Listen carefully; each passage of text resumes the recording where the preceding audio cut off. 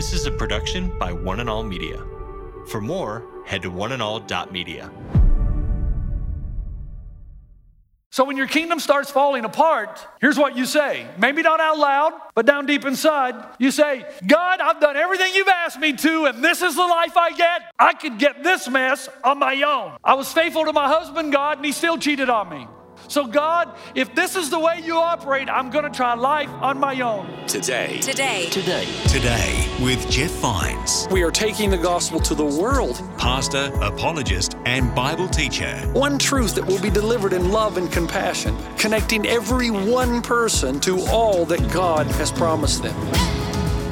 You make me wanna dance and sing with every single breath I breathe. I will bring this offering. You are my wonder, you with the wonder. Today with Jeff Vines. Hello and welcome to Today with Jeff Vines. Today, Pastor Jeff completes a message about friends in hard times. He's turning, of course, to the book of Job to help with this topic. Pastor Jeff continues to explain that God uses our trials to help us be his ambassadors and to draw people to God. If you've missed any messages, you just need to search for Today with Jeff Vines wherever you listen to podcasts. Here's Pastor Jeff to finish this message.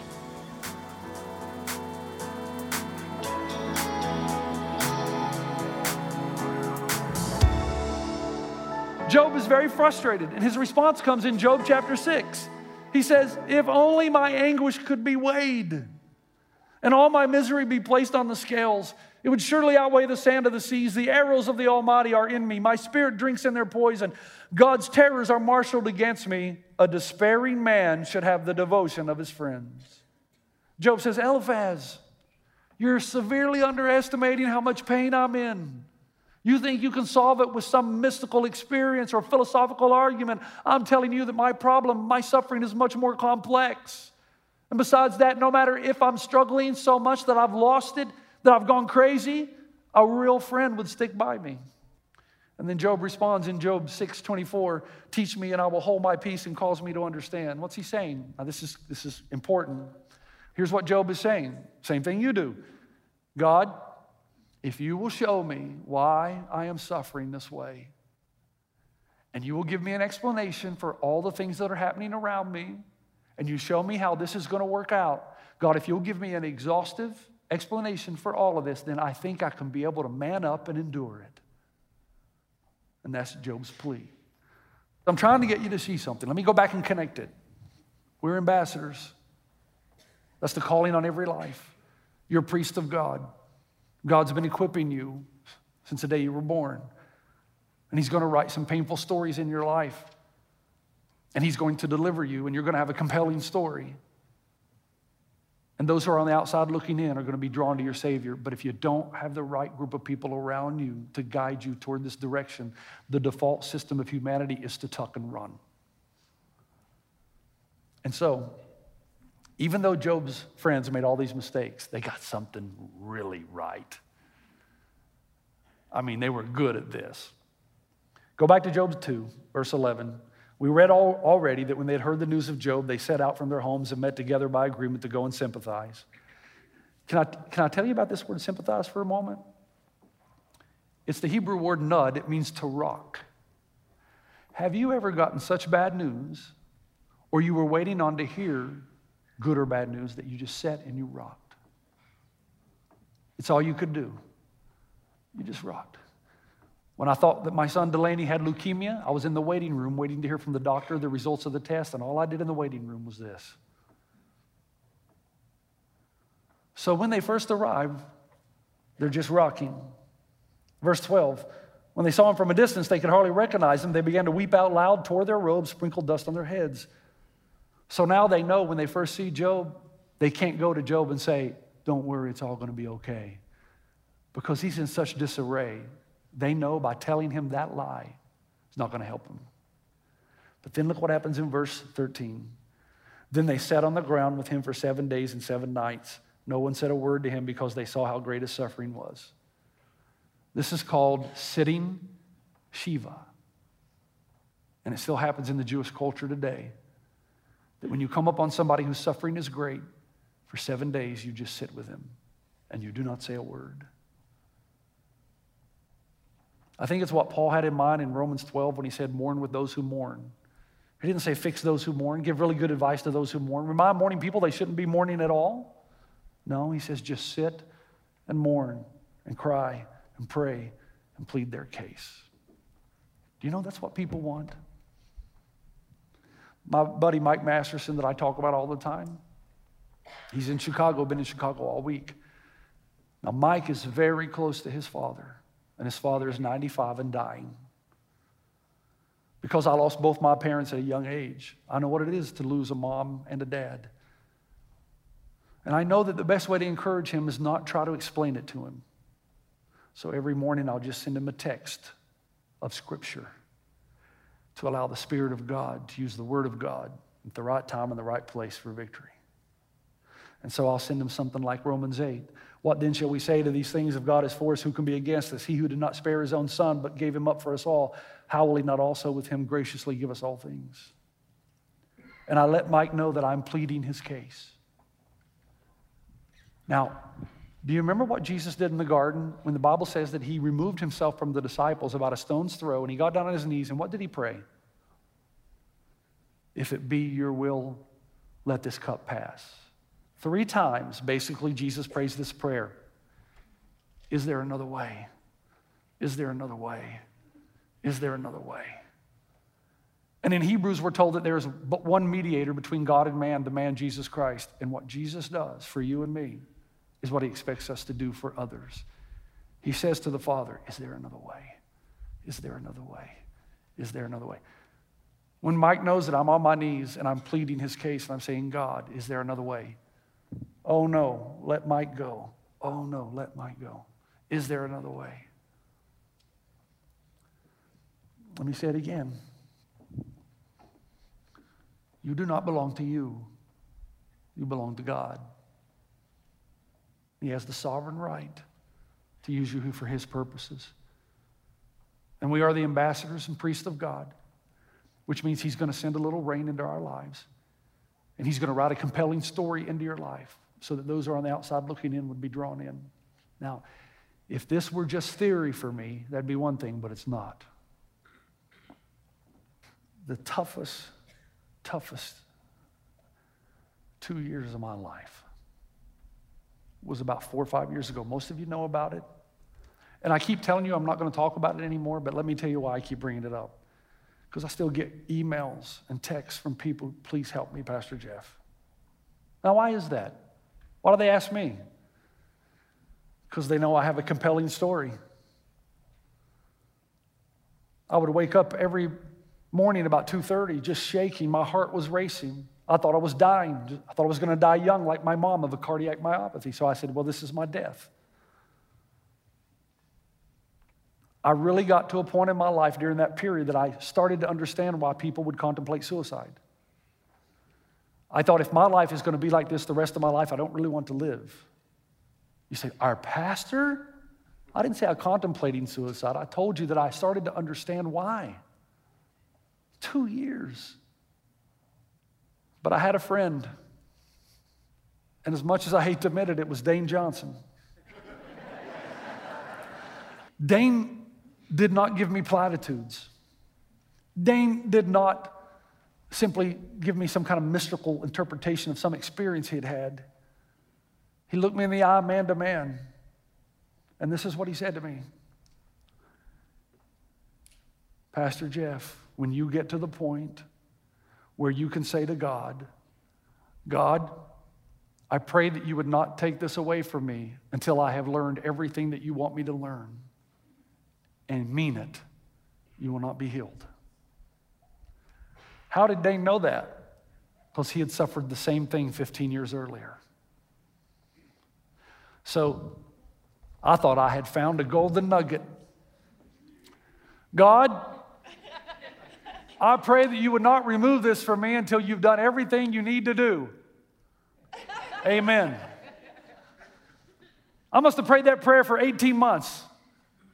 And then finally, I was so much at the end of myself, I just couldn't do it anymore. I would get up backstage after the third service. I'd drive home, and Dane would call me because he knew I may not make it home. Sometimes I'd pull on the side of the road and just kind of catch my breath. You have no idea what this is like if you've never had anxiety disorder. And when somebody comes and tells you, well, you just need to settle down. Then I have a righteous indignation disorder. And I'm going to slap you in the name of Jesus, but nevertheless, that's not how it works. My respect and love for those who are going through mental illness totally changed. God wrote a story into my life so that I'd get out of my own way and stop this arrogance and start having sympathy for those who are hurting. Dane told me at the end of that whole experience, God is using this for the advancement of the gospel. When he said that, I remembered Philippians 1. Now I want you to know, brothers and sisters, that what has happened to me has actually served to advance the gospel. As a result, it has become clear throughout the whole palace guard and to everyone else that I'm in chains for Christ. So Paul says, I'm strapped to a Roman guard, to the Praetorian Guard. I'm abused every day. I can go nowhere. I'm starving. I have very little food and water, but I am here for the progress and advancement of the gospel. Here's the problem. Although you and I would never say it out loud, down deep inside somewhere, we have the same theology of Job's friends. If I'm good, God will bless me. If I'm bad, he will curse me. And you severely overestimate your own goodness because you actually think you've been good. So when your kingdom starts falling apart, here's what you say. Maybe not out loud, but down deep inside, you say, God, I've done everything you've asked me to, and this is the life I get? I don't think so. I could get this mess on my own. I was faithful to my husband, God, and he still cheated on me. I've remained sexually pure, and I still don't have a husband or a wife. I didn't take that job because even though I was going to make more money, I knew I would have to sacrifice my morals and ethics. But here I am. I did the right thing, and I still don't have a job. So God, if this is the way you operate, I'm going to try life on my own. I got an email a couple of years ago from a young guy who said, I've tried to do everything that God asked me, and I still don't have a girlfriend. This is how we work. Forget this, God. After all my prayers and faithfulness and my life turns out this way? No. Now, what is the fundamental issue here? I've said it 3 weeks in a row. Might as well say it a fourth. We call them selfies because we don't know how to spell narcissism. We still think it's all about us. Rick Warren has written a book called The Purpose-Driven Life that has now sold more copies than any other book, religious book other than the Bible. And the very first page of the very first chapter, what does he say? It's not about you. God, if you're not on my team any more than this, then I'll get my own team. And God says, oh, wait a minute. I've already shown you that I'm on your team because I gave up what was most precious to me so I would not lose you. The real question is, are you on my team? 1 Corinthians, you're not your own. You were bought with a price, so glorify God in your body. Now let's end this together. Job's 3 friends didn't say all the right stuff. Matter of fact, they blew it like we blow it, but they did at first sit quietly. And Job did feel like he had some friends that would go before the throne of God. And because of that experience, because his friends didn't help him with his questions, he cries out to God and just keeps asking question after question, God, please. And then God speaks. And God says to Job, where were you when I created the foundations of the world? Most of you know that statement, but do you know why he made it? He made it to force Job to open up within his own assumptions. Job's assumptions included this. If I had an exhaustive, complete understanding of my pain, if I knew why this was happening and what God was going to do with it, then I'd be able to endure it. And God says, really? Do you know how many things that happen to you every day in your life for which you do not have an exhaustive understanding, yet you readily accept it and go on with your life? You don't understand how the sun rises and sets. You don't understand the vastness of the constellation. You've never been to the depths of the ocean. There are places in this universe you've never even been, understood, or seen, and yet you readily receive them every day. You bask in the light of the sun. You enjoy the rain, but you don't understand it all. Your pain is no different, Job, because there's a point at which the finite stops and the infinite begins. And something happened to Job, because the next statement he makes is what? Before I had heard of you with my ears, but now I've seen you with my eyes. Job says, wow, in this tragedy, before I thought I knew who you were, now I see you. Because God had revealed himself to Job as revealer and comforter in the middle of the most difficult circumstance of his life. And in the end, what does Job say? I know that my Redeemer lives, and in the end, he will stand upon the earth. Oh, man. Job says, I'm never going to understand all this because I'm not God, but here's what I know for sure. One day, my Redeemer is going to stand on the earth, and he's going to have the last word about everything.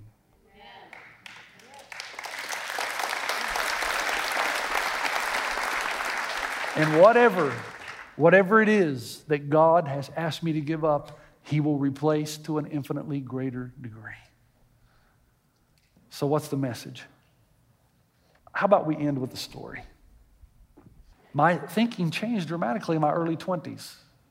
Remember, I spent my 20s in Africa, my 30s in New Zealand, and my 40s now here. I met a woman by the name of Gloria. And I've hinted at her story a few times, but I've never told you the full scope of it, so would you let me do that for a second here? Gloria was a lady that was introduced to me by a lady in the church that I pastored in Harare. She says, I want you to come meet this lady, Gloria. So we met at the Italian cafe, we had coffee, and I met Gloria. Gloria, as soon as I walked in the room, was like this. I thought, wow, this is going to be interesting. So Gloria said, well, so you're the pastor? I said, yeah. And she gave me that look that I've seen many, many times, especially from Aussies. Why are you wasting your life? Okay. We talked a little bit, and I wondered why I was there. I saw this church member who had introduced me to Gloria probably, 3 weeks later, and I said, hey, why'd you have me come to the meeting? She said, well, I was just hoping that she would see something compelling in you and want to come to church. And I thought, great. I wasn't exactly on my best behavior. You know, in those days, if you treated me like that, I just thought, well, back at you. It was more of a battle than a love for people. So she came back and she said, I've finally convinced Gloria to come to Bible study. She won't come to church, but she'll come to Bible study at my house, but she just sits there like this. I said, why does she come? She goes, I don't know, but she keeps coming back. And she just sits there like this. And when people say something about God, she goes, I mean, man, talk about ruining the chemistry of a Bible study. Jesus healed the blind man, Wait a minute, that still happens, doesn't it? So, 6 to 8 weeks go by. I'm preaching one weekend. I notice Gloria's at the very back, just standing on the wall, She's not going to sit down, just going to stand on the wall. Quick escape. Invitation time comes, she starts walking up the aisle. She walks right to me. Just tears streaming everywhere. I remember thinking, aha.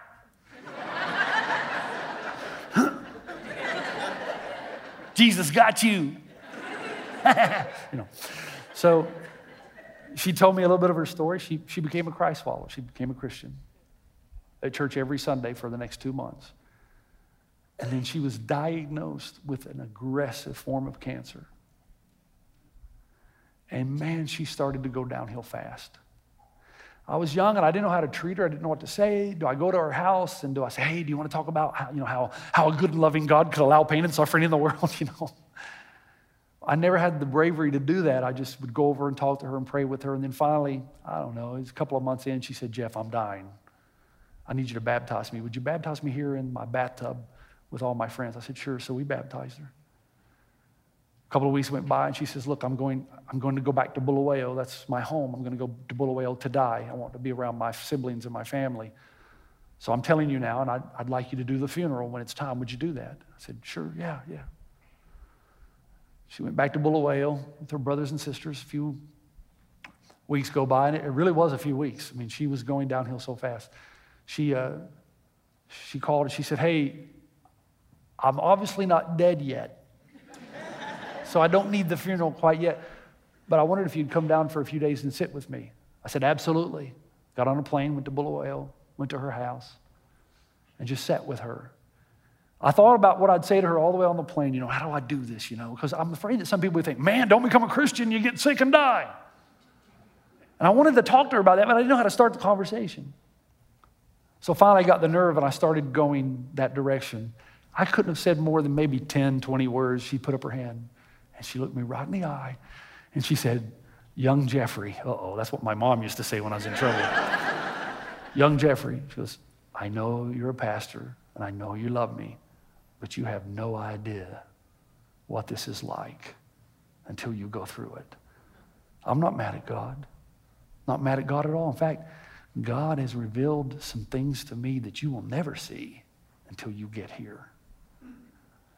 Tell me about them. I changed over from pastor to, hey, tell me. I can't do that. Why? Because they're unique to me. It's what God has done for me. I have seen things. I know what's coming. And when you get to this point, if I said it now, it would just confuse you, but when you get to this point, God will be with you. So that turned me at a very young age, and I started noticing that when I was with dying people who were strong Christians, the fear was never there of death. It's like God moves in on that last piece of your life and says, don't worry, I got you. She said, Jeff, when I die, I want you to preach the funeral. When you preach it, I want you to preach the gospel because I have 3 brothers and 2 sisters and they don't know. I don't want you just to talk about how good. I want you to preach the gospel. They need to hear what I've heard. I said, okay, all right. She died. I preached the funeral. And I got to a point in the sermon where I said, look, I was almost apologetic. Again, I was young and stupid. Now I'm just old and stupid, but I was young and stupid then. So I said, I was told to do this, and so I'm going to do it. Gloria asked if I'd preach the gospel, so here's the gospel in a clear, succinct way. And after the service was over, all 5 siblings came up. And they said, Pastor Jeff, thank you for being with our sister. Could you walk us through this thing about Jesus again? I said, well, what is it you didn't get? Well, what we really don't get is how she was able to respond the way she did in the last days of her life. That's what we really want to understand. I said, let me tell you why. She may not know, and I borrowed a line. She may not know what's on the other side, but she knows who's on the other side. And it's this Jesus. And after, I'm not going to lie to you, it's probably 2 hours of discussion. All 5 became Christ followers. 15 years later, I go back to Zimbabwe for the first time, and I see 2 of them. And they're all still living a godly life. And they would tell you it's because, not the way their sister lived, but the way she died. That's an ambassador with a compelling story that when you're on the outside looking in, you can't help but to be changed. Let me say it one more time. You're God's ambassador. You were not elected by the people. You were called of God. When you get to the point when you, like David, can say, do to me as it seems good to you, and mean it for the sake of the gospel, there will be a fully devoted follower of Jesus in every home in this valley. Amen. You've been listening to Today with Jeff Vines. Next time, we'll bring you a new message from Pastor Jeff. You can listen to more messages like this. Just search for Today with Jeff Vines wherever you get your podcasts. You make me wanna dance and sing with every single breath I breathe. I will bring this offering. You are my wonder, you with the wonder. Today with Jeff Vines. This is a production by One and All Media. For more, head to oneandall.media.